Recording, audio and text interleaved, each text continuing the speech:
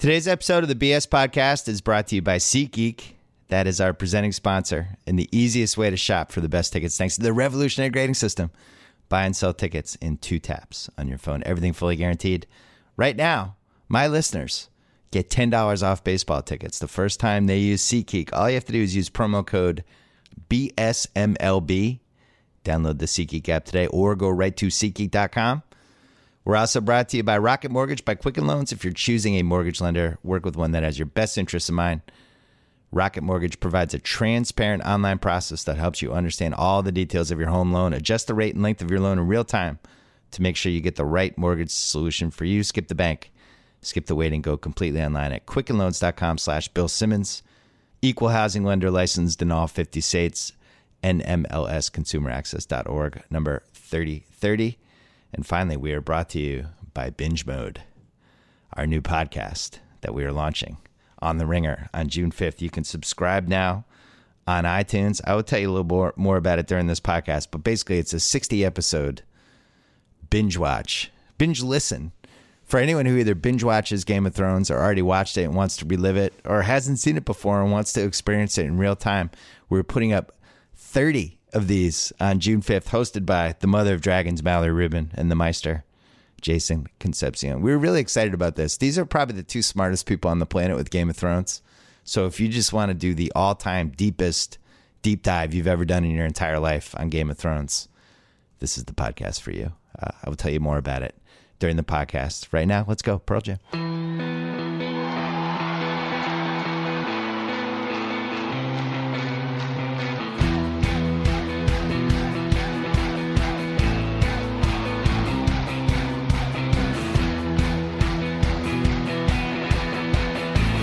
All right, on the line right now, he's in the Bay Area. I was in the Bay Area last night. I zoomed in and out for Game 1.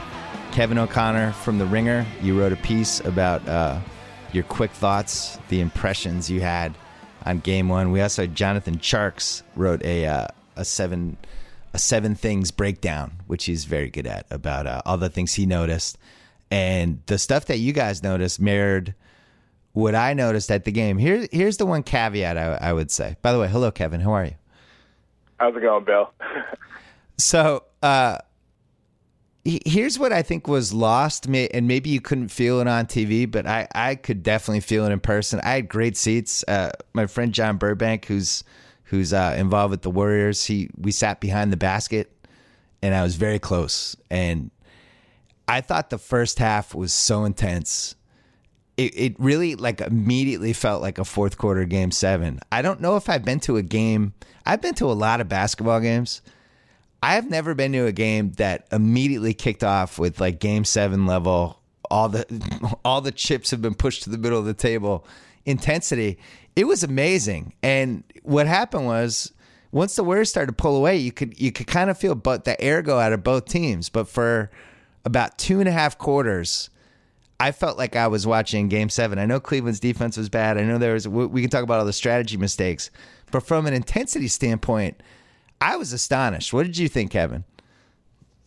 It was tense in the first half. I mean, that whole first half, it felt like, it was really going to feel like this for the whole series. And that's what felt so disappointing. And towards the middle of that second quarter, towards the whole second half, really. Yeah. I hope we get more of that moving forward. I'm not sure if we will. I think since last night, since I wrote my piece, there's been some other things I've looked at after rewatching parts of the game, and Cleveland has a lot they're going to have to overcome that I think Golden State has ways they can improve. Cleveland's transition offense wasn't great either. There's a lot of problems that they have to move on from. They made some strategy mistakes.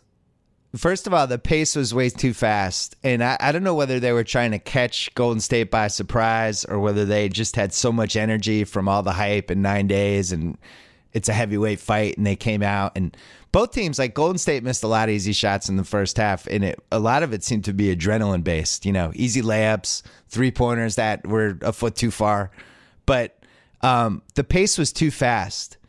I don't understand why Cleveland ever in a million years thought it was a good idea for them to do that. I went back and looked at the Game 7 box score from last year. I think the final score was 93-89. Golden State took 83 shots in that game. Last night they took 106.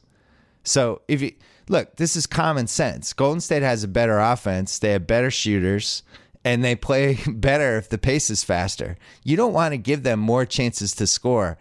I was really surprised that Cleveland didn't try to ugly it up, but I really feel like they got caught up in the Super Bowl nature of that game. Like that first, especially before the bench guys came in at the beginning of the second quarter, it was so intense. I think all the game plans went out the window. Is that possible? Like they just kind of forgot what they had planned to do?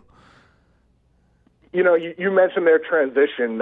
I looked on Synergy Sports. They had 23 transition opportunities last night, and of those 23 chances, they had 4 turnovers. They shot 1 for 9 from 2, 1 for 7 from 3. That's 2 for 16 total on transition. And the thing is they were forcing a lot of those chances. Like, rewatch those possessions. Yeah. Golden State was getting back on defense. They were playing good interior defense, whether it was Zaza Pachulia, Kevin Durant, or Draymond Green. And I think Cleveland needs to possibly slow things down because they can't force those baskets because so many of those turned back into easy transition points going the other way for Golden State. And like you said, that was the mistake I think they fell into. I understand pushing the pace because it's hard to pass up on transition opportunities, but right. Most of those weren't real transition. It was forced. Yeah, well, so that makes me think that might have been the game plan. And if that was the game plan, that's a foolish game plan. It really is. Like, Golden State wants fast. They want chaos. They want, like, long rebounds where all of a sudden they're going off and guys are finding spots. Like, I thought at halftime, I really felt like Golden State had left like 25 points on the table. Like, they didn't play well. I think you had it. You had the stat in your piece today about how in the half court they were averaging like 0.89 points per 100 possessions, which is horrendous. But a lot of that was from the fourth quarter, to be fair to them. Oh, okay. Well, but it's still they still did have a lot of missed opportunities, especially in the first quarter. I'm going to say in the first half they missed 4 or 5 layups. They missed how many wide open threes that. It was the same thing I noticed in the Boston series, and it was, I'm kicking myself a little bit, although I think Cleveland will be heard from in this series. But the biggest thing I noticed from that Boston series was how many wide open shots the Celtics had and how many good looks they had. And even when they missed, the guys were open, and they had open layups, they had open post-up plays. Cleveland's defense just wasn't good in the series. Boston's offense was bad. And leaving that series, I was like, man, if Golden State gets the shots Boston just got in that series, this is a wrap. And now you watch last night, Golden State 113 points. I felt like with the shots that they had, if they got hot in that game, they could have put up 140. Clay was awful.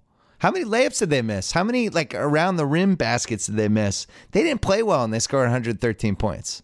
Is that not a good sign for Cleveland? But that's the scary part.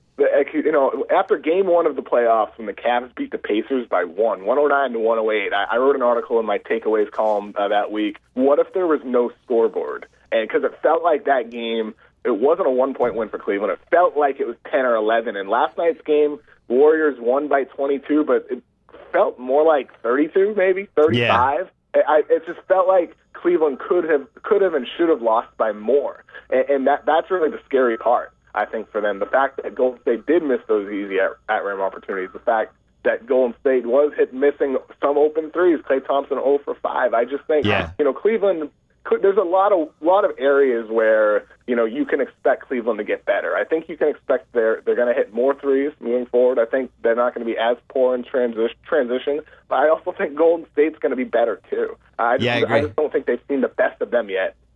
The role players on Cleveland sucked. If you left that first half, if I said to you before the game, Kyrie and LeBron are going to go off in the first half and Klay Thompson is going to be horrendous, we would have said, all right, Cleveland's probably up at halftime. But nobody else on Cleveland's team showed up. And like specifically, Korver really hurt them. Korver had, I'm going to say either 3 or 4, but I'm going to say 4 wide open threes. That is the whole reason they got him. He missed all of them. Shumpert missed every shot he took. These shots were all going in the Boston series. Darren Williams came in. He was an atrocity. Jefferson looked 5 years older than he was last year. Thompson was invisible. I barely even noticed him the whole game. And, and meanwhile, Draymond and Clay were 6 for 28. That was I felt like last night, as weird as it sounds, was the time to catch Golden State because they didn't play that well. And there was a moment in the third quarter, even with how bad Cleveland was playing, I think it was like 80-68. And Mike Brown had turned into Mike Brown for about 4 minutes. Like first of all, he started Zaza in the second half, which I just don't think Zaza should play in this series. But then replaced him with McAdoo. And they had this weird lineup out there, and it was like, wow, Cleveland, they were down 12 playing like crap other than LeBron and Kyrie. And it was like, wow, if LeBron or Kyrie or somebody gets hot, this can become a game. And they just couldn't get it going. Did you agree? Like Charks thought that they have to pick between Thompson and Love and that they cannot play both of them. I'm not there yet with conceding that you have to pick one, you got to go smaller. Where do you stand on that?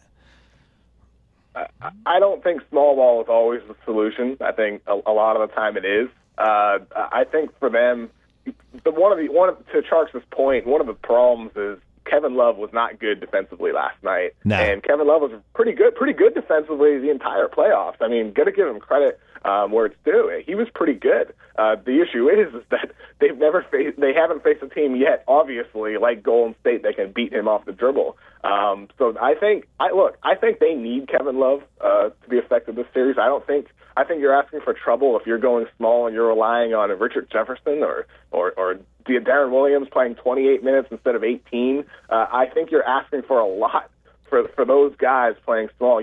I think really they need Kevin Love to be effective defensively, and the question is I don't know if he can. I just don't know if he's good enough defensively against this team. He's passable in the rest of the playoffs. But what does it matter at this point? Well, we haven't even mentioned the guy who was the best player on the court last night, and Kevin Durant. I'm always thinking about. I always have my rankings in my head all the time. I left that game last night thinking like, wow, is that the fourth best forward of all time? Is like LeBron and Bird and Duncan. Is there anyone else, any other forward ever that's better than Durant? Durant was unbelievable last night, and there was one play.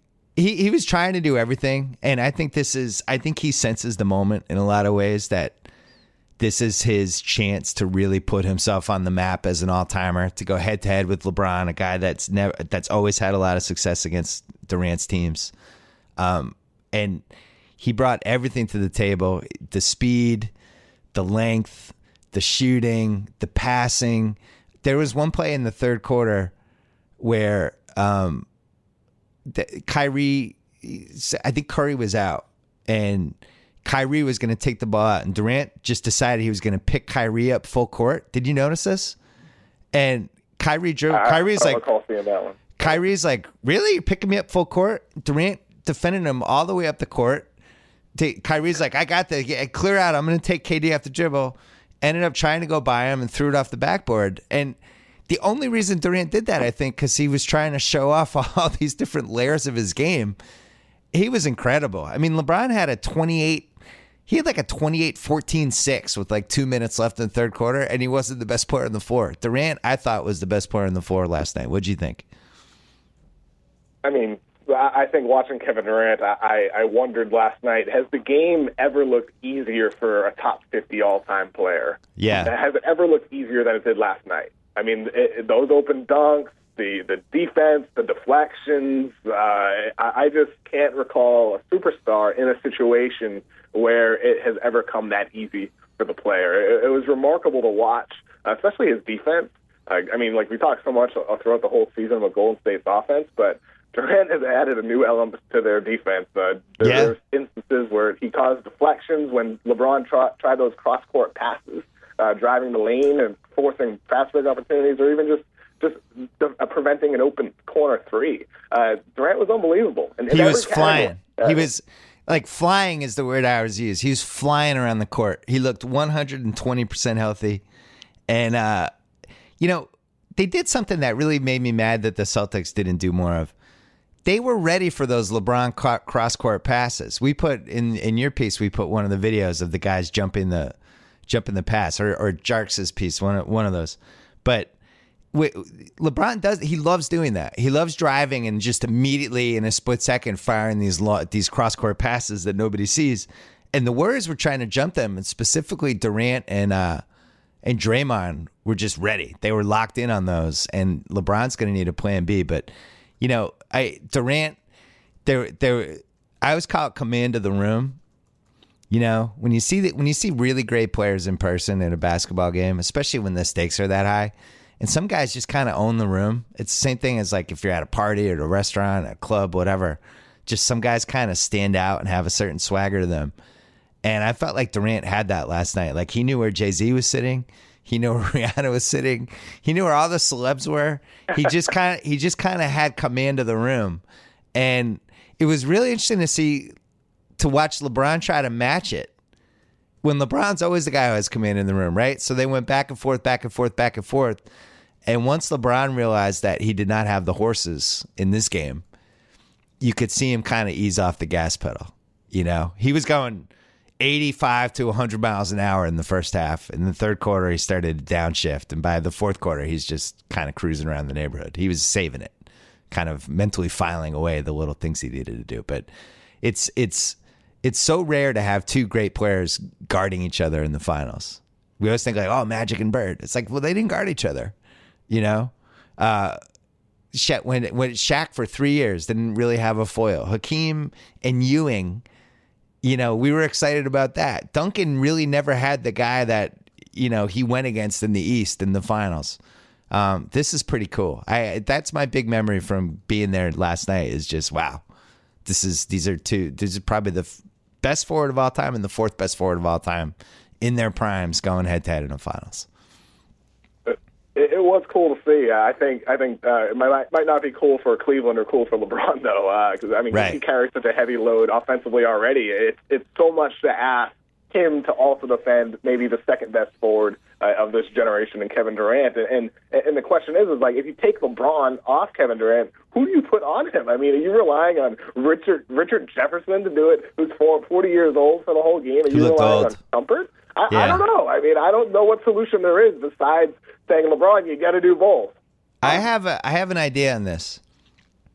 I think you just let him get his points. I don't think there's nobody on the roster who's going to stop him. There's no Durant stopper. Nobody's stopping Durant. Newsflash, not happening. Yeah. He's getting his points. Like there were moments when it was like, oh, I'm by myself on the right side with Tristan Thompson guarding me. I'm scoring on you. Oh, Kevin Love. Oh, this is delicious. Hold on. Let me put some ketchup on you, Kevin Love. Goes in, scores on him. They had nobody.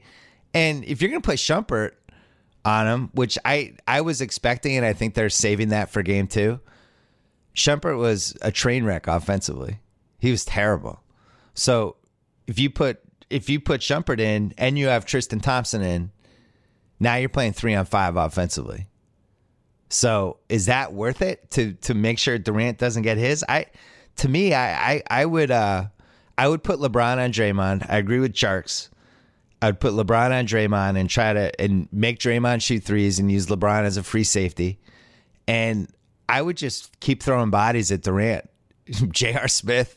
I'd put Kyrie on him. All right, post him up. Just do bullpen by committee on it and just try to make sure he doesn't get 60. But worry about the other guys. The other problem they have is Curry is, all the way back. That's about the stretch he's having now is as well as he's played in 2 years. And there was did you notice the one great moment when Love got switched on him? And I think it was the second quarter. And it was like, game seven redux. And Curry knew it, and Love knew it, and the fans knew it. And we're like, oh, watch Curry's just a little makeup sex for Curry here, and just torched him. Gave him 17 moves, then just went by him and did a lefty layup, scooped it in, and it was like the hidden message was, I'm healthy now.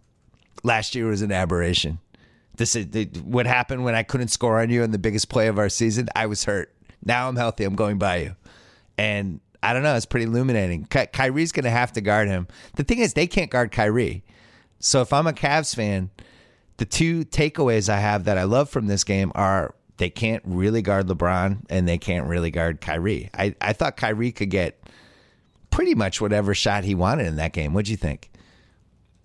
Yeah, Kyrie can always get what he wants, it seems. And, one of the interesting things from last night is Coach Daniel on YouTube did a really interesting piece last week before the finals. Who? Coach who?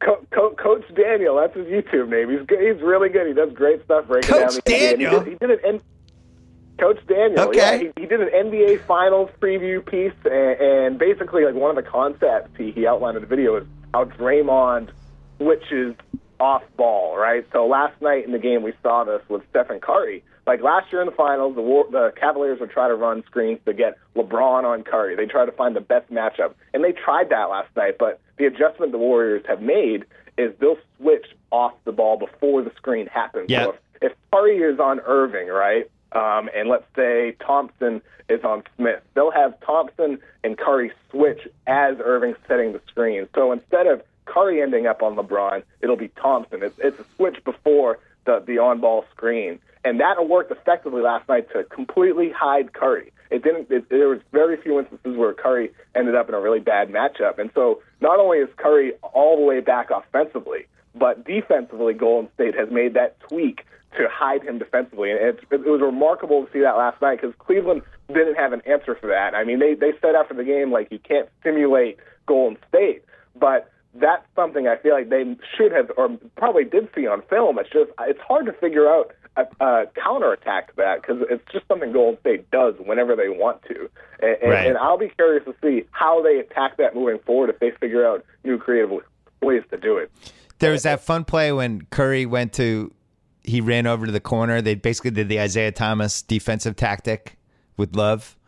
And Love immediately tried to post up, and LeBron threw in the ball, and Draymond came flying over and just blocked it. Like, they were ready for all of Cleveland's moves. And, Cleveland, the three teams they played, and especially last round, God bless the Celtics. I love that team. But, man, you're going from injured Isaiah Thomas in 2 games, then he's not even in the game anymore, and just this hodgepodge group of people who would not have been one of the best 4 players on the Warriors, to Kevin Durant and Steph Curry.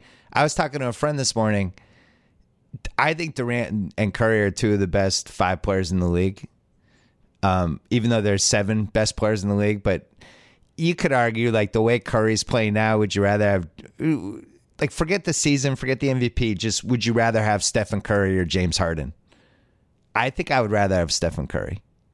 Like, if just like, who would I want in a series? I would rather have Stephen Curry. I think he's in the top 5 somewhere. And they have 2 of the top 5. And I was racking my brain trying to think of any other time that's happened. And it's really, McHale and Bird in 86, Elgin and Jerry in the 70s, West and Wilt Elgin and Jerry in the 60s, West and Wilt in the 70s, Cowens and Havlicek, Dwayne Wade and LeBron in 2011, Shaq and Kobe for those 3 years. This does not happen very often. And I think this is the biggest challenge he's had in the finals ever. Like 2015, he's hurt. They had injury. He wasn't hurt, but they had injuries and there were excuses. There's no excuses. He built this super team and they're all healthy, and it's not enough. And he's going to have to dip into some reservoir that he has not dipped into before, or else they're going to get killed.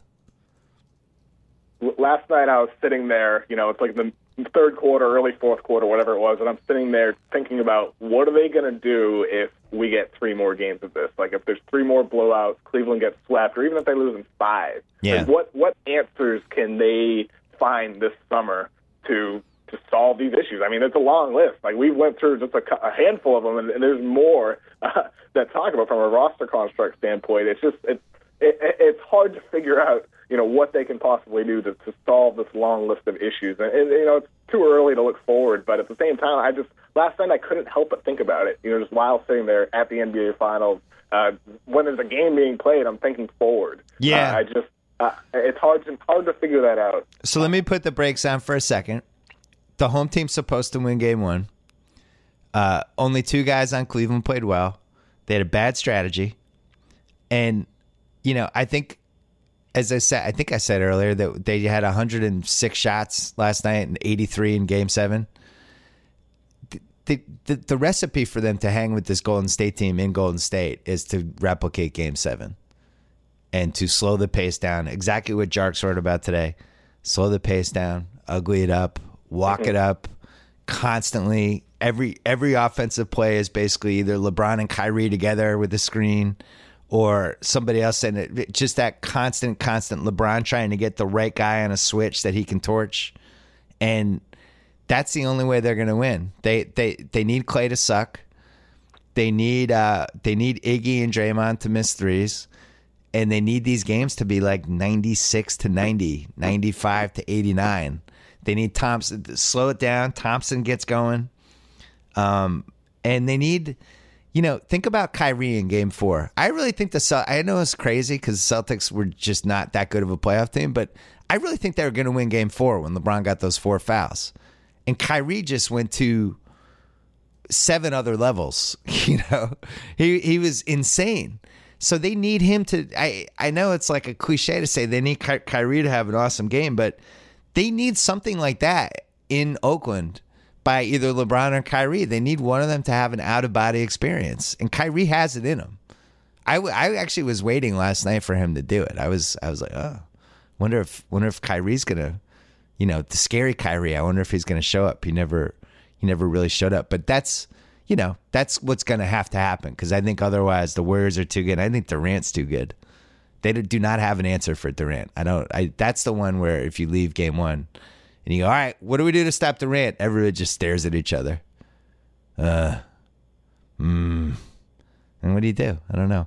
Hey, can I tell you, I sat next to Kevin Hart randomly last night, who was rooting for Kevin Hart. He's rooting for the Cavaliers, and the three takeaways I had was he calls LeBron LJ. I think that's LeBron. You know how the players have the basketball public nickname, but then like the nickname that's the real nickname. So he was calling him LJ. LJ. He was calling Kyrie. He's calling Kyrie Ka. Tate loves this. Tate's on the edge of his seat. And Tate, what do you think he called J.R. Smith? J. Real. No. He called J.R. Smith Swish. Oh, nice. Apparently that's J.R. Smith's like underground nickname, Swish. He's like, come on, Swish. Come on, Swish. He's doing that. But yeah, so it was LJ, Ka, and Swish. Did not have a nickname for Kevin Love. I think it was Kevin. But he said he was rooting for the Cavs because he had a lot of shoe stuff. But then Rihanna showed up with Jay-Z. They were 4 seats apart. They seemed like they did not come together, but were obviously knew each other. And Rihanna, tall lady. I'm going to put her at about 6'1", Kevin. We say maybe 6 feet and a half, something like that. But definitely was decked out and rooting for the Cavs and giving everybody shit. So that was pretty funny. But it was, I mean, was that the first finals game you've been to? Yeah, that was my first finals game, Bill. It was a really cool experience. What was your biggest takeaway from just the difference between a finals game and a normal game? I would say really everything before the game, just how many people are there early. Like usually when you show up to any game, playoffs, regular season, like the arena is really empty or like a couple hours before the game. You can just kind of sit baseline and do your thing. But at the finals, like all the security's out. All the cameras are out. You it's the finals when you step out there. And like that was my first takeaway showing up at the arena like 4 hours before the game or however long it was. Just it's the finals the second you're there. And that was a really cool experience. And it's also, I used to love, especially when we did Countdown the 2 years, I used to love getting there as early as possible because there's just so much history on the court. Like, oh, there's Isaiah Thomas who's walking around. Oh, there's Barkley. It's like these guys who are like in the top 30 all time are just like become these characters dissecting the game. And then every relevant media person is there. There's a million good conversations to stumble into. And then you add the celebrity factor and the finals is the best. It's really, really cool. And it's, NBA.com does those little mini movies where they try to capture it, like these little 5-minute, they use all their cameras and all that stuff. And those are pretty cool. Those come fairly close to capturing what it's like. But man, the energy in that place in the first quarter, because we got 9 days of hype, but then to actually watch it and there was a moment in the game when everybody kind of got to do their thing for about 4 minutes, where it was like Curry did his thing, and he was like, hey, by the way, I have one of the greatest handles in the league, and I'm probably the best shooter, and he did a couple of those. And then LeBron was doing his thing and just going to the basket and getting in the line and doing LeBron stuff and throwing crazy passes. And then Durant and Kyrie, and it was just a staggering display of talent, And I don't think people should get discouraged about this series yet. I think Cleveland's really good, and I think they just had a bad strategy for game one. There's some holes on the Warriors team. Zaza's terrible. Like, Zaza played 12 minutes? Like, he's an abomination. Ian Clark was out there. Like, it's not like the Warriors had, have this great 1 through 9 team, and role players, often decide some of these games. So I expect the Cavs to slow it down and do their thing. Do you think, what would your prediction be for game 2? I think Cleveland does need to slow it down. The thing is I'm not sure they will. Like last night, there was kind of a unified message from everybody. They were all like reciting the same lines. Can't turn the ball over as much as last game. You can't simulate Golden State. But the one other thing, like Richard Jefferson kind of scoffed at the idea of slowing it down. He's like, this is the way we played all year. This is who we are. And I just think they're going to have to slow it down. If they do that for game 2, I think if they don't do it for game 2, I think they're going to lose. I think they have a chance, absolutely, if they slow it down. That's like some Atlanta Falcons stuff there, right? Keep attacking. Oh, please give us the ball back. Like, sometimes you have to adjust to what the reality of the situation is, and you're not going to beat Golden State playing small ball. You're just not. And you're not going to beat them in a game where both teams have 100 shots. It's just not happening. You have to. Their advantage, I think, is to. I respectfully disagree with Charks. I think they have to play Thompson and Love, because if they're going to go small ball, now you have Darren Williams and Iman Shumpert, all these guys that aren't good, and you're just playing into the Warriors' hands. The one advantage they have is they can pound the boards, and they have 3 guys who can get 15 rebounds in a game. Thompson, Love had 21 rebounds last night. Thompson, Love, and LeBron can completely dominate the boards in the paint. So that, to me, that's what they have to do. And they have to slow down the pace so they don't put too many miles on these guys and all that stuff. All right, Kevin, stay out of trouble in Oakland, and I'll see you at game 3. I'll do my best, Bill. All right, take care. Bye-bye. Quick break to talk about Hotel Tonight. If you're like me and you're not so great at planning ahead, I've got good news for you. There's an awesome app called Hotel Tonight that helps you find amazing hotel deals at the last minute. Unlike flights, hotel rates usually get cheaper at the last minute. Hotel Tonight helps hotels sell their unsold rooms, allowing them to pass those deals along to you. Not for last resort places, but cool, top-rated hotels. Hotel Tonight has over 15,000 awesome partner hotels in 36 countries. Perfect for a spontaneous getaway or a trip you've wanted for a while. Like if your favorite sports teams, say, made the NBA Finals. Oh, yeah. I'm talking to you, Cleveland and San Francisco. Even though the app's name is Hotel Tonight, you can book up to a week in advance. All it takes is 10 seconds, just a tap and a swipe. Get in on those killer last-minute deals and download the Hotel Tonight app right now. Also, don't forget, Monday, June 5th, The Ringer is launching Binge Mode. That is the first podcast of its kind that we've ever done. For the next 6 weeks, The Ringer's Mallory Rubin and Jason Concepcion, a.k.a. the Mother of Dragons and the Maester, will dive deep into HBO's Game of Thrones. And I mean deep. Theories, explanations, the history of why this person did this and why that person did that, impressions of Robert Baratheon. Oh, yeah. I was wrong. The first 10 episodes of Binge Mode are going to drop on Monday, June 5th, which correspond to season 1 of Game of Thrones. And every Monday, a new batch of 10 episodes will be coming out. And the reason we did this, and we're trying it, and look, it might not 100% work. I think it's going to work, but it might not, because we've never done anything like this before. We're hoping that either, if you've never watched the show before and you want to binge watch it up until the Game of Thrones premiere date, that you can watch the shows and then listen to the podcast and kind of experience it through them. Also, we're hoping if you want to binge watch the show for a second time, do it and jump in with Mallory and Jason And then third, you might just be a weirdo who wants to listen to these anyway. I'm in that camp. I'm going to listen to these, but not binge watch the shows again. But either way, if you ever cared about the inner workings of Game of Thrones and every possible, why did this happen? Why did that happen? Conversation. And you just want to be prepared. You want to impress your friends, whatever. I would listen to this because it is a really good podcast. So subscribe to Binge Mode on Apple Podcasts, SoundCloud, Stitcher, wherever you get your podcasts. By the way, we call it Binge Mode because of the story in like September 2015 when we were trying to figure out a name for the site, which ended up being The Ringer.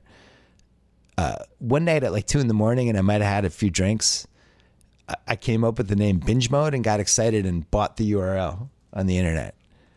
And then excitedly emailed Sean and Julia and Chris and Mallory. I was like, I got the name Binge Mode. And they were like, is this a joke? It was terrible. This is why you shouldn't buy URLs at 2 a.m. after you've had drinks.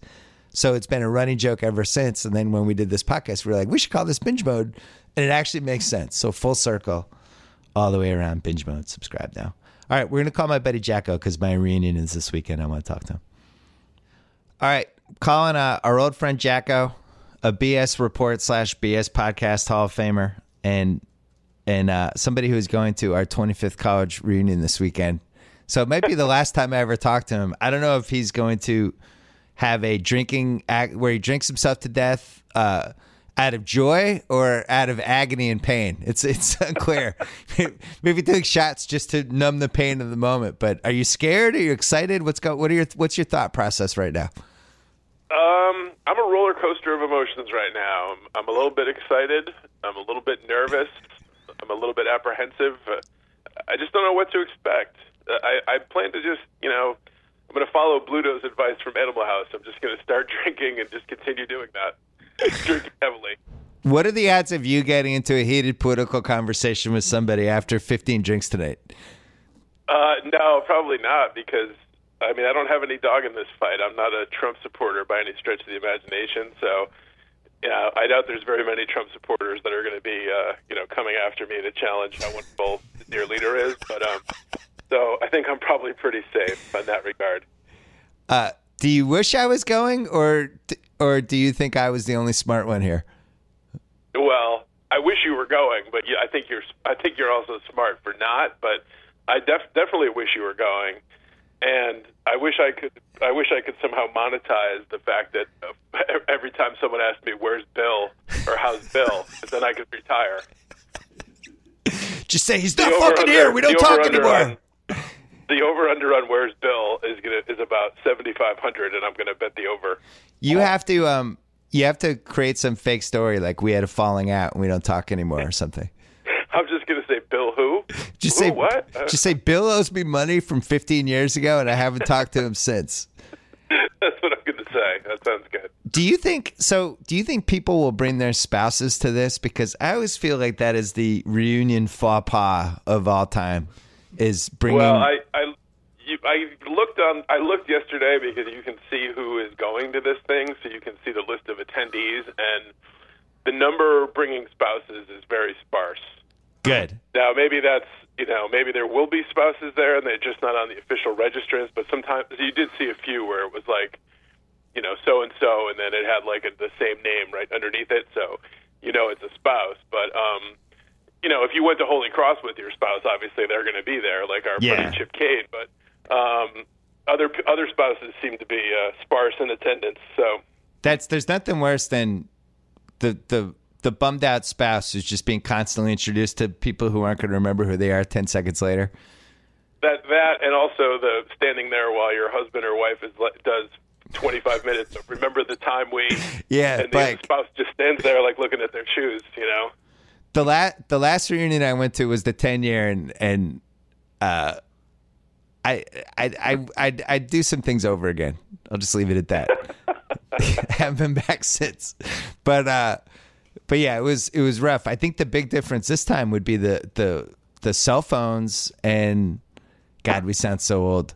But the selfies and the pictures, it's going to be. I mean, it's funny because we have this Facebook page for our reunion, and everybody's been posting these photos for the last 6 months. And Tate, you'll love this. Tate's amused and horrified right now. when we were in college, we had cameras, and you just had a roll of like 36 pictures, and you just snap pictures, and the roll was done. Then you put another roll in, and then you would bring them to the photo store. Yeah, take them to Walgreens. Right, take them to Walgreens, wherever, and you get like all the things developed, and you would. What would we hope for a batting average for good photos from each roll? Right, it was like 36 photos, maybe 5 would be good. Yeah, exactly. Half of them would be blurry. Like you'd be like, "Oh, that would have been the best picture," but the guy's thumb was over the lens, and now it's just like you just keep taking photos until you have a good one. You just keep deleting them. So I'm expecting great photos from you. You can see what the photo looks like too. Because right. You couldn't do that in the old days. There was nothing on the back of the camera to see how it came out. Well, and then wait your roll back from Walgreens after you dropped it off for an hour or 2 hours and get it back. The photos were incredible. I'm always amazed thinking back too about now that cell phones are so ubiquitous and we can't do anything without our cell phones. Like, how did we ever meet people? Like, if we were having a party, or if we were going to a party or a bar, like, how did we ever meet up with people pre-cell phone? It's the biggest. It's really crazy. It's the biggest thing that I can't wrap my head around when I think back to college, where, we were obviously we had our group, but sometimes you would drift off to this other group on Carroll Street. Yeah. And we would go to parties, and I'd be like, I really hope JackO's there. And then you'd come in, and it was like the end of Shawshank. Hey! We go nuts. Now we would just text each other. Hey, you go to right. All right, I'll see you. I'll be there at 10:15. But there was a level of excitement that just I can't imagine cell phones would match. I mean, you'd probably spend more time today. You'd spend more time worrying that your cell phone was going to run out of batteries, I guess. God, we sound so old. This is great. But ridiculously old. But so the reunion. Yeah. Do you have a plan? Is Friday night going to be the big night? Saturday? What are you going to do? Just full throttle 2 days? Well, I'm going basically with our buddy, the Blue Boy, and so I'm picking him up in Worcester in a matter of hours, and we're immediately going on the pub crawl at 3:30. So they put you on a bus, and you go on a bus to Old Haunts in Worcester. Now, sadly, they've closed Joe D's, but they do take us to McGuire's, which was our other bar haunt in Worcester, and some other bar first. I don't know where it is. So, I plan on being sober for about an hour, and then I'm going to get on the bus, and then it's just all bets are off. So then, then you hit the ground running at the pub crawl, and then at night tonight they have like a, cocktail party, DJ, dinner thing.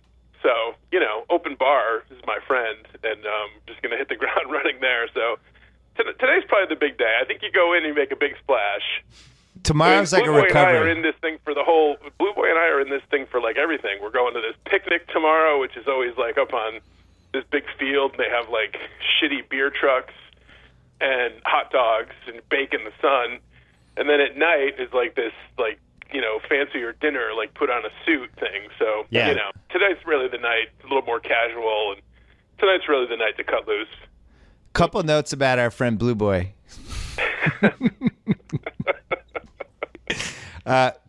First of all, one of my good friends, he's never been allowed on a podcast in 10 years. So I think that's, let's start there. Just not allowed. Just not going to happen. Why don't you tell the story of how he got the nickname Blue Boy? Well, I couldn't testify to this, but apparently Blue Boy was the name of a male-exclusive pornographic magazine back in the day. Yes, it was. And he had yes, it was. And Blue Boy had a blue car, and his older brother gave it the name Blue Boy in deference to the magazine. And so he would call the car Blue Boy, and so we would be hanging out at our house, and we would see the car come in, and we would go, Blue Boy! And then somehow the nickname moved from the car to him because he was the sole driver of the car, so he became Blue Boy in honor of his car, in honor of a male-exclusive pornographic magazine.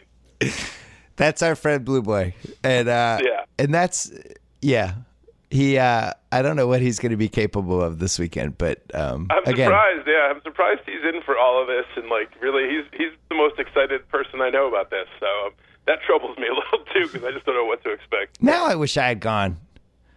I did. Now I wish have you did regrets. too. Yeah, it was a really poor performance. It's I got sidetracked by the finals and this thing, the soccer thing, and for my daughter. They have the finals. They have the finals every year. Your 25th reunion comes but once. I know, but really, I just want to see you guys. We could do that anywhere. Yeah, that's true. We'd all end up just hanging out in a group together anyway. I will take copious notes and give you a full report. Believe me. The Facebook page where everybody was posting photos, I got sidetracked. I forgot to finish that. It's an amazing, amazing document of how poorly people dressed in the late 80s and early 90s. It's staggering. We might as well be wearing Amish clothes from like the clothes they wore in Sturbridge in the 1780s. It's the giant sweaters. Somebody posted a picture that I was in a couple days ago where I'm wearing. We were at some function. I'm wearing a gray suit and a black shirt and a black tie. Yeah. It's like it looks like I'm going to an 80s party where I'm trying to parody an 80s outfit, but that was actually the outfit, and I thought it was a good idea. It is incredible. I remember when you wore that and you were all proud. Like I you were was like, oh yeah, look at this. There's another one where, for some inexplicable reason, another picture where you're wearing like an Indiana Jones hat. Yeah, that's true. Remember, I got that hat in the Bahamas. Remember, it was like a hat made out of like a banana tree or something, and then I brought it back and wore it in Worcester, Massachusetts, inexplicably for like a month. I don't know what that. Oh my God! What's scary is, I'm half Italian.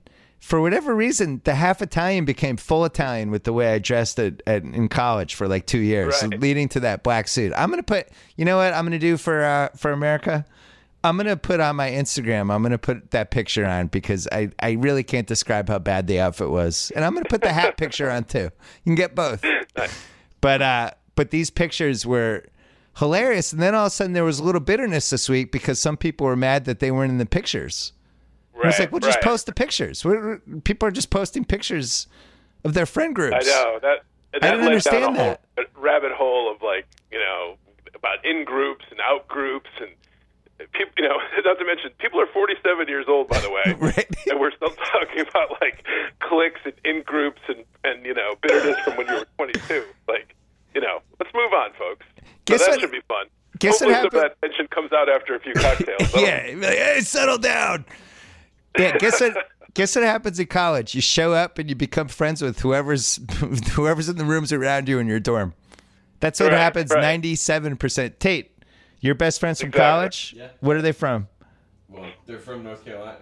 They're from college, but were they from your freshman? Yeah, from the floor, from the same building. So JackO was in the room next to me freshman year. Wow. And one of the reasons we became friends was because he didn't realize I was home once, and he was just belting out the lyrics to The Unforgettable Fire by U2. That happened a lot in college where people didn't realize somebody was in the next room and they were just like kind of really feeling themselves and belting out songs and stuff. But yeah, JackO and I were literally next to each other. Joe House was 7 rooms down, and that's it. That's who you end up being friends with. It has nothing to do with like in groups or whatever. It's just you're friends with who you were next to as a freshman. You're 18. Right. What do you think the toilet situation is going to be like? Is it going to be as bad as it was when we were in college? Did they solve that? Well, the good news is like we're staying in some new residence hall that didn't exist when we were there. Yeah. And according to the reunion thing, every room has a private bathroom. Oh my So God. so it's just me and the blue boy sharing our bathroom. So pray for that one. But we don't have to have like a communal one with like 30 people using it. So that's good. Wow. Tate, what else do you want? A private shower and a private bathroom and air conditioning. Tate, what else do you want to know from the reunion pregame show? Hold on, let's give the reunion pregame show a sponsor.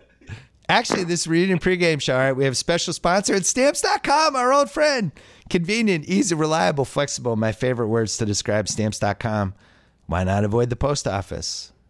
Why would you print official U.S. postage with your own computer and printer? Why wouldn't you hand your packages to your own mailman right outside your own house or apartment? Sign up with Stamps.com. You can automatically calculate and print the correct amount of postage for every letter or package you send. It's the Postal Service right at your fingertips. Any letter, any package, any class of mail. You're in control of all of it. They'll even send you a digital scale to automatically calculate exact postage, and they'll help you decide the best class of mail based on your needs. Right now, use my code BS for this special offer, a 4-week trial, plus postage, plus a digital scale without long-term commitments. Go to Stamps.com. Click on the microphone at the top of the homepage. Type in BS. That's Stamps.com. Enter BS. Sign up today. Stamps.com. Never go to the post office again. Back to JackO. Wow, who knew the Reunion pregame show was going to have a sponsor? That was so exciting. I'm going to see if I can get the bus driver to play this on the pub crawl. Hey guys, settle down. Listen to my podcast. Hold on, we gotta quickly talk about the Yankees because Okay. Aaron Judge is on pace for 85 homers or something, and is clearly headed for 5 years from now, talking in front of the senator committee, testifying, saying he's not here to talk about the past. I don't think there's any question anymore. I'm kidding. He's been fantastic. Is this your favorite Yankee since Jeter? Where does he rank right now? Oh God, yeah. No, I love Aaron Judge. I love Aaron Judge. He's been everything we hoped for and more. I mean, they brought him up in September and he hit like 200, struck out left and right, and I was like, he's probably too big of a strike zone. And this year he worked really hard in the off season apparently, and he's just like absolutely caught lightning in a bottle, and he's like says all the right things. He's super humble. He's like the toast of New York. He did a funny bit on Jimmy Fallon where he like interviewed people outside Yankee Stadium pretending to be a sports reporter talking about Aaron Judge, and they didn't realize it was him. And he was really good. The kid's like 24 or 25, and he's like this quiet kid, and he was like really a natural, like acting, and like it's just you couldn't have asked for anything better than what he's been so far. Not to mention the numbers he put up. Girardi had to move him to the 3-hole yesterday because he's like the best hitter in their lineup, so it makes sense. So you're back. You're starting to great defensively too, everywhere. You're feeling like this is a little 95-ish? I do feel a little 95-ish. I mean, they got these, he came up and has been phenomenal. They're getting this pitching they didn't expect from Severino and Pineda. Yeah. And, they got a good mix of like young guys and older veterans. Matt Holliday is apparently like a great clubhouse presence. Gardner has been the best player in baseball in May. They got these young kids producing. It's unbelievable. And then there's all this hope on the farm. Like they weren't supposed to be this good this early. Like they're supposed to be like a year or two away. So if they do anything this year or make some noise, look out, because then next year Gleyber Torres is coming. Although he may be coming this year the way Chase Headley's hitting. He may be the third baseman before long. So you got all these kids on the farm. They got the ability to make some moves because they got such a deep farm system. It's fantastic. Why aren't they wearing the black arm patch on the jerseys? Oh God, for Aroldis Chapman's shoulder. Well, that's the thing. I mean, normally you lose your closer, who's like this big guy, but they had Betances step up to the plate. He's been phenomenal as the closer. So right. When he comes back, it's basically an embarrassment of riches. When who comes back? I mean, when Chapman comes back in 2019. Okay, your second starter's elbows held together with duct tape and wire for $217 million. Hey, in retrospect, that David spending $312 million on David Price and Pablo Sandoval, maybe not the best idea. It was positively Trumpian. It really was. I mean, that Sandoval. The Yankees take heat, and rightfully so, for some of these disastrous contracts. That Sandoval contract, I mean, Jesus, that's the worst contract in the history of baseball. Yeah. No, Carl Crawford, to be fair, Carl Crawford is the worst contract in the history of baseball. Yeah, who could have guessed that Sandoval would potentially get out of shape once he got given large sums of money? I have on my League of Dorks team, which has a chance to win the title this year, we have Chapman, Betances, and Clippard. So we had all our bases covered in case Chapman's arm came flying off his body, and then it actually happened. So we replaced the saves, but so I'm kind of like you, even though I hate the Yankees, where I'm refreshing Chapman's player profile, and they're like, he played catch today. It's like, oh, he played catch. Okay, yeah, we're back. Yeah. But it's And yesterday they were talking about like the distance he was able to throw. Like he was going to start throwing from like 90 feet or something. So right. It's good sign there. We're making some progress. Do you know? I mean, it was funny because he was pitching. He actually he labored through a couple of saves, and he blew one against was it against the Red Sox where he got lit up? And, yeah. And you're like, but he still was throwing like 100 or 102, but I guess it affected his movement or whatever. So yeah, it's concerning when a guy's whole bread and butter is throwing 102 to 105 and his shoulder is shaky. That's not great. But well, the bottom line is you've dealt him last year for somebody who's the best prospect in the entire American League and then re-signed him, which is a pretty unbelievable turn of events. Yeah, my thing with the Red Sox, it's been a strangely dissatisfying season so far from a team that has like a $700 million payroll. But it doesn't feel like they've gotten going yet. And the price thing, it's like whatever. It's the offense and the setup guys have been the concerning things to me. And just I don't know what I knew Ortiz. I knew they were going to miss his bat and the clubhouse presence, but there's definitely been a ripple effect. Like you can feel it. But yeah, my thing is like officially lurking now though. They've had a good. No, I know. I mean, I was hoping they were like dead and buried in mediocrity. Nah, they're too talented. They were sniping at Farrell, and they're getting ready to get rid of Farrell, and they're whining about they want Farrell gone. And then they caught fire, and like last night, they're getting murdered by the Orioles, and then they made it interesting in the the ninth inning. Right. Because Hall of Famer Jackie Bradley Jr. hit a 3-run homer or something. I mean, the team have no pop, but they've had a little bit in the past like week and a half. So if they start hitting some home runs. Well, that's the thing. Sale and whatever price gives them, they're going to be scary. Yeah, the bats are just starting to come around. I never panic about baseball until July. You just think, it's all these teams are so close, and you have the wild card and whatever. I thought they would hit more homers. That's what I was. I just thought it would be this new generation of, kind of the '77 Red Sox basically, and it hasn't totally happened yet. And I miss Ortiz. Puppy left, and he took the good stuff with him, and harder for them to get other stuff. Obviously. Oh, you should talk, Aaron George out of nowhere. He's on pace for 840 homers. Kid's a born-again Christian. He does it the right way. Clean living. They made him pee in a cup last week, but the cup disintegrated, so I don't know what that means. Because he's so strong. The cup just melted. It's good. I was talking with somebody. When I had Dezas and Mara on, we were talking about how the Yankees Red Sox rivalry kind of died. I remember the first 2 years of my podcast, or basically the first 3, like the Red Sox Yankees rivalry was so heated. We would just call each other and make fun of each other's teams all the time, and then it just died. Like it just didn't really matter anymore. And they'd have these 4.5-hour games on ESPN on Sunday night, and the magic was gone. And now I'm hoping if Price can come back, if Chapman comes back, and then we start having some old school star-studded Yankee Red Sox games again, that'd be a fun way to spend the summer. Sign me up. Yeah, definitely. If they're battling for first place, it would definitely be fun. But this is the Red Sox thing now. Like for 100 years, the Yankees kicked the Red Sox ass.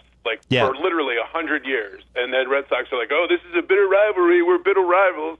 You've had a good 10 years, and everybody's like, well, that rivalry's over. That's all done. Forget about that. Like, what the fuck happened to the previous 100 years where we kicked your ass, and now you're declaring the rivalry's over? If you remember, and I even wrote a piece about this, I was one of the few who never called it a rivalry because the Red Sox never won. I called it a feud. It was a feud. It was just bad blood, but a rivalry insinuates that both sides have exchanged dominance. Yes. And we just lost to all the time. It should be more of a rivalry now than it ever has been. Yeah. Oh, it is, but it just doesn't. What really needs to happen is there needs to be a fight in a game. We need our Bryce Harper Strickland moment where we need somebody to hit somebody, need bad blood, we need Pedroia to charge somebody, and all that. That all needs to happen. We need something. I mean, what sort of slowed things down in the rivalry was, you had Johnny Damon, who was a Red Sox, and then he became a Yankee. And all these guys are friendly. All these guys are friendly off the field, and they all respect Jeter, and the Red Sox the Yankees respected Ortiz, and there was too much love among the players. Like in the 70s, like Thurman Munson and Carlton Fisk like legitimately hated each other. Yeah, they had, they hated Greg Nettles because he hurt Bill Lee. Yeah. Like there was real legit bad blood. Like Veritek and A-Rod, there was some bad blood there. Of course, everybody hated A-Rod. True. That didn't really foster the rivalry, but it's not like the old days where you really had real, actual dislike. Yeah, the part of it was when Pedro left. I think that Pedro kind of coincided. With Pedro and Posada, yeah. And also the Yankee fans really fed off Pedro especially in Yankee Stadium. Those games were events, and then when the "Who's Your Daddy" stuff started, that gave a little extra life. But I was at that game in 2003 with Pedro and Clemens when Zimmer got thrown down, and that literally that was the most nervous I've ever been at a sporting event because that was the Roman Coliseum. Right. Like that crowd literally wanted blood. Like they would have if they could have gotten their hands on, Kareem Garcia, they would have torn him to shreds like some ancient Roman thing. That was really ooh, this is getting a little too intense. And then the Red Sox won in 2004, and I think that released a lot of the pressure. It was like opening a valve. So yeah, you had Clemens, who we hated, Paul O'Neill, who everybody hated, and who remains one of the most loathsome players who ever laced up baseball cleats. We had the Manny Ortiz combo that was just fun and felt like these were like our two buddy cops trying to topple the Yankee rivalry, basically. So maybe, one bench clearer. Judge comes in and just starts throwing people around. He probably turns green like the Incredible Hulk. In a bench clearing brawl, he grows 2 feet. It's really amazing. Johnny, congratulations. This guy's headed for 800 homers, and I don't see anyone stopping him. Congratulations. I think I know what you're trying to do. He's immune. What am I trying to do? I'm not trying to do anything. You're trying to jinx him. I'm really happy for you. You're trying to jinx him, and it's not going to work. I think it's going to get the final list will be Judge 1, Bonds 2, Ruth 3, Sammy Sosa 4. I just can see it in my head. And Gary Sanchez Productions is starting to hit too. What's that? Gary Sanchez Productions. He's starting to hit too. Yeah, he hit 2 home runs yesterday. Don't let him get hot. Him and Judge, it's like a Ruth Gehrig for the 21st century. I'm very happy for you. I'm also happy that we didn't talk Trump. I know you have to go, but actually, I'll give you 1 minute on Trump and then go. Well, I mean, it's a minor thing, but this really sums up Trump this week. He's half falling asleep, and he sends out this tweet about media covfefe or whatever, right? Right. So obviously he was trying to type coverage, and he's a moron, and so he leaves it up there as covfefe. Now, a normal human and a normal political party would say, oh, he was tired, and he fucked it up, and he made a typo. No big deal. But what does Sean Spicer, his press secretary, come out and say? He's like, well, people in the know what it means. And try to be all cagey about it, like it's some secret fucking code from this moron. That's like a North Korea shit. That's like cult of personality. And Republicans hated it when Democrats were like, Obama is the Messiah and this cult of personality. And now they're even worse with the cult of personality because his minions have these quotes on TV and in the paper where he's like the sun god. All life emanates from Trump and he's so wonderful and everything's going perfectly. And anybody with eyes can see that it's not going perfectly. And when you have to do that about something stupid like a typo in a fucking tweet, I mean, that's not a healthy place for the country to be in. It's not good. It's, just come out and say, oh, he was falling asleep and he started to spell coverage and screwed it up and he fell asleep. That's all you have to say and it goes away. But they try to make it into this grand thing and it's like, what? And everybody can see through it transparently. It's ridiculous.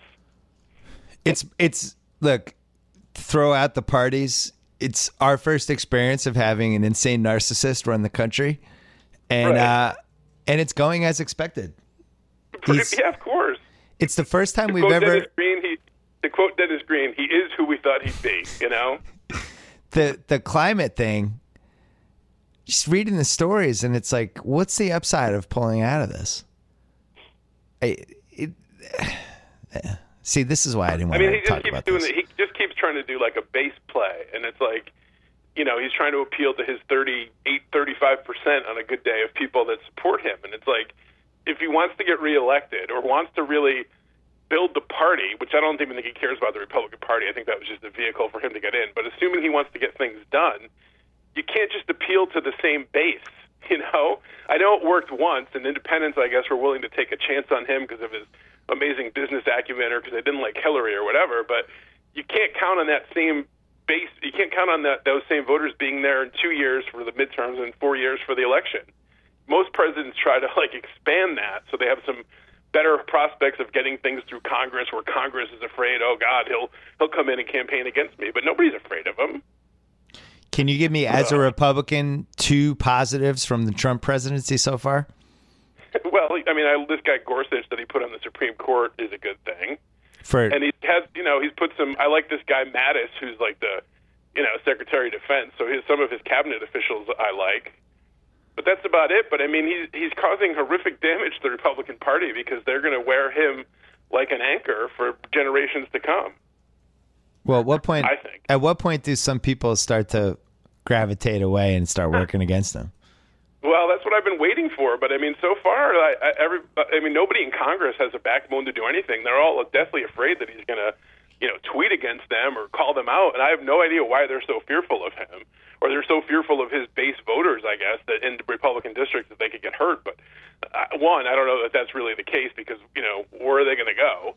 And two, the guy is wildly unpopular. The smart play is to do the right thing and stand up for conservative principles and don't fall into this, North Korean cult of personality that he's developed. But they haven't done it so far, so I don't know what will be the breaking point, I have no idea. You know what I'm starting to think? There might be something to this Russia stuff, Johnny. You heard it from here. You heard it here first. Might be something. I mean, I don't know. Something's fishy about this whole thing. Look. Well, I mean, what worries you, of course, is that Russia has some shit on him, like on video, although I don't know what it could possibly be that would hurt him, because there's already so many bad things that have come out that should have hurt a regular candidate. But either they own him financially or they own him because of some dirt that they have on him, and they obviously wanted him to get elected because they thought he could be compromised. And then, if some of his campaign surrogates played with footsie with WikiLeaks and the Russians, it's not good, obviously, but so far there hasn't been any evidence to definitively prove that. Now, maybe with Comey stuff and everything will come out, and that'll be proven, but so far it's a lot of smoke without any fire. Well, it seems like he started a war with the intelligence community, which is not really who you want to go after. Yeah, that seems like a bad idea. Seems like a bad idea. Know where all the bodies are buried, literally, They know where every single body possible is buried. It's funny, the cable channels have been showing all the president's men a lot lately, and I don't think it's a coincidence, but... I'm sure more is going to come out. Anyway, all right, you have to go. Johnny, have fun at the reunion. Give everybody a big hug for me. Send me lots of pictures and texts, and I'll keep talking to you over the weekend. Sounds good. All right. Take it easy. Bye-bye. Bye. Before we go, I wanted to wish everyone at The Ringer a happy 1-year anniversary and thank everybody for spreading the word for us. We announced earlier this week that we are moving platforms from Medium to Vox, which is something that we've been thinking about for a while, trying to figure out how to build a bigger website. Medium was fantastic for us we were able to basically launch our site 9 to 10 months before we could have, and we were able to, in that first year, try to find a bunch of young talent that we liked, try to build a multimedia business from scratch. Tate was our first employee, who I think I hired him in October 2015, somewhere around there. Now we're up to 70, hoping to have another 15 or so over the next 9 months. The site itself is doing really well. We're up to 5 million uniques a month, and that's something that once we have a homepage that we can show some more stuff, and we're able to promote, especially the podcasts and videos and things like that, and have a bigger umbrella. We actually have a lot of traffic of people that come to our homepage, which is a little unconventional. And that's something that Grantland also had, where people just go and they know that we're not putting a ton of stories up every day. But the ones we do, we put some thought into why we put them up there. So I'm really excited for year 2. This has been a dream to start something from scratch. Is something I had been putting a lot of thought and time and energy into basically since, 2014. And it started with Sean and Mallory and Juliet and Chris from Grantland. I think I've told this story before on the podcast, but once they left Grantland, we rented a house that was off of Franklin in Hollywood, and just were there every day trying to figure out what kind of site we wanted to make, how we would handle how the web has changed, how people got their content.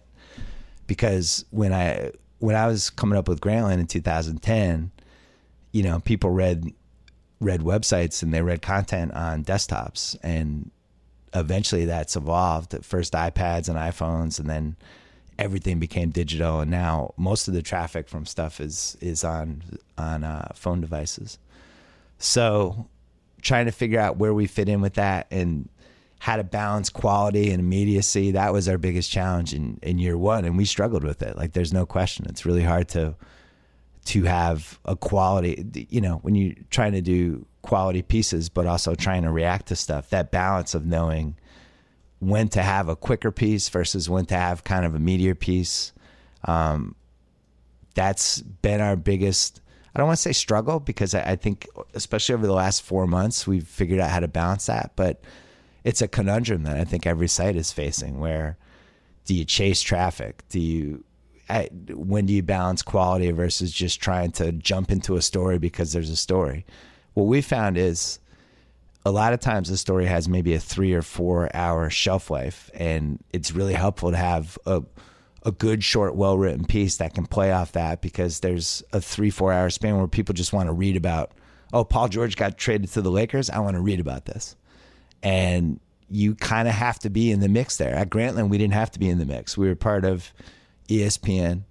We were able to kind of be over to the side, and ESPN could handle all the hard news. If you wanted hard news, breaking stuff right away, ESPN was right there. And if you wanted something that was a little more detached, a little more meat, features, bigger stuff, oral histories, columns, essays, all the stuff we were doing, we fit in with there. Here, it's a little different. It's a question of when stuff happens, how do you react to it, and how does that affect the decisions you make maybe 12 hours later? I think if you look at what we did with the finals in game one, O'Connor, who was on earlier in the podcast, he wrote kind of the reaction piece, and it was good. It's 5 minutes long, and it was a nice take on the game. And then Charks came in this morning with kind of a deeper dive on the 7 things that he noticed and more video and stuff like that. And the balance of those two, both of them could be read 2 days later. Both of them could be read immediately. And, you know, that's been something that we've had a lot of fun collectively trying to figure out how to do it. But, you know, you can't do a site like this unless everybody just commits to it and works their asses off. And we have so many people that, you know, are up late hours at night, working on weekends, working when they were supposed to have Memorial Day off, and then something happened. And especially when you're starting from the ground floor and you're a little understaffed, and the sum of the whole has to exceed the sum of the parts, basically, or whatever that phrase is. I can never get that right. What is it, Tate? The whole, how does it go, Tate? The whole 16, I can't remember how it goes. But you just need people who are super committed and who believe in what they're doing. And we have that. And that's been, for me, the biggest thrill of this first year is just the people we have are fantastic, and they work their asses off and really believe in what we're doing. They care about each other. And it's just been cool. And year two, you know, definitely more video. We have to figure out so much of the internet, and especially a lot of the advertising dollars are going into video right now. And we have a whole bunch of things we've been trying on there. But that when you want to grow a business, you know, you have to have a bunch of things. And that's something we realized before we launched the site, is you can't launch a site that's just words anymore. And even at Grantland, we knew that. Like, we knew a big part of our strategy shifted. The first year, it was just about, we're going to have good writing and we're going to have podcasts, and nothing else was on the table. And then YouTube started throwing money around, and we're like, oh, we could start a video channel. That'll be cool. And then that evolves, and suddenly we're making documentaries and series and stuff like that. And you kind of have to follow the momentum of where things are going. And for us, like right now, video is the biggest thing. And it's a constant creative challenge to figure out, what's best for a written piece, what's best for a video piece, what's best for a podcast. And eventually you hope that you have something for everybody and that you're doing everything at a really high level, which is the goal for us for year 2. It's a really good time to create content. There's a lot of potential partners out there, and there's a lot of different ways to do it. And everyone who's doing this is trying to figure it out. Some people are doing it better than others. We're just happy to be in the mix, and it's been just a tremendous year 1 that we've all really loved making the site, creating it, and the ebb and flow of doing it. Even if it wears you down sometimes, it's definitely worth it, especially when you have days like yesterday where we had just so much good content, and it's going to keep getting better. And you go into year 2, year 3, you figure out what you need. It's almost like building a football team. We need a corner. We kind of need a backup linebacker. You know what? We could get better in the kicking game, and you just keep adding until you keep getting better. So it's been awesome. But I wanted to thank everybody that worked for so hard for this last year, because it's been awesome to watch. It really has. It's been certainly the most thrilling experience of my career. Anyway, thanks for listening. Enjoy the weekend. Don't forget to subscribe to the Binge Mode podcast, which is launching on June 5th. And don't forget about the Larry Wilmore and Cousin Sal podcast, because those launched a couple weeks ago. And check out theringer.com. I'm going to try to write something about the finals next week, so stay tuned for that. But we have a ton of great basketball stuff up there, so you can hear all of that. And if you missed Ice Cube, who I did a podcast with on Wednesday, he was fantastic. And I should have put more thought into how cool that podcast was going to be, because I was surprised. I was like, why am I surprised that Ice Cube is great on a podcast? Because he was awesome. The stories he told were great, especially about LA and 87, 92. So that was pretty cool. All right. Shout out to Holy Cross. Enjoy the weekend. And I'll be back next week on the BS Podcast.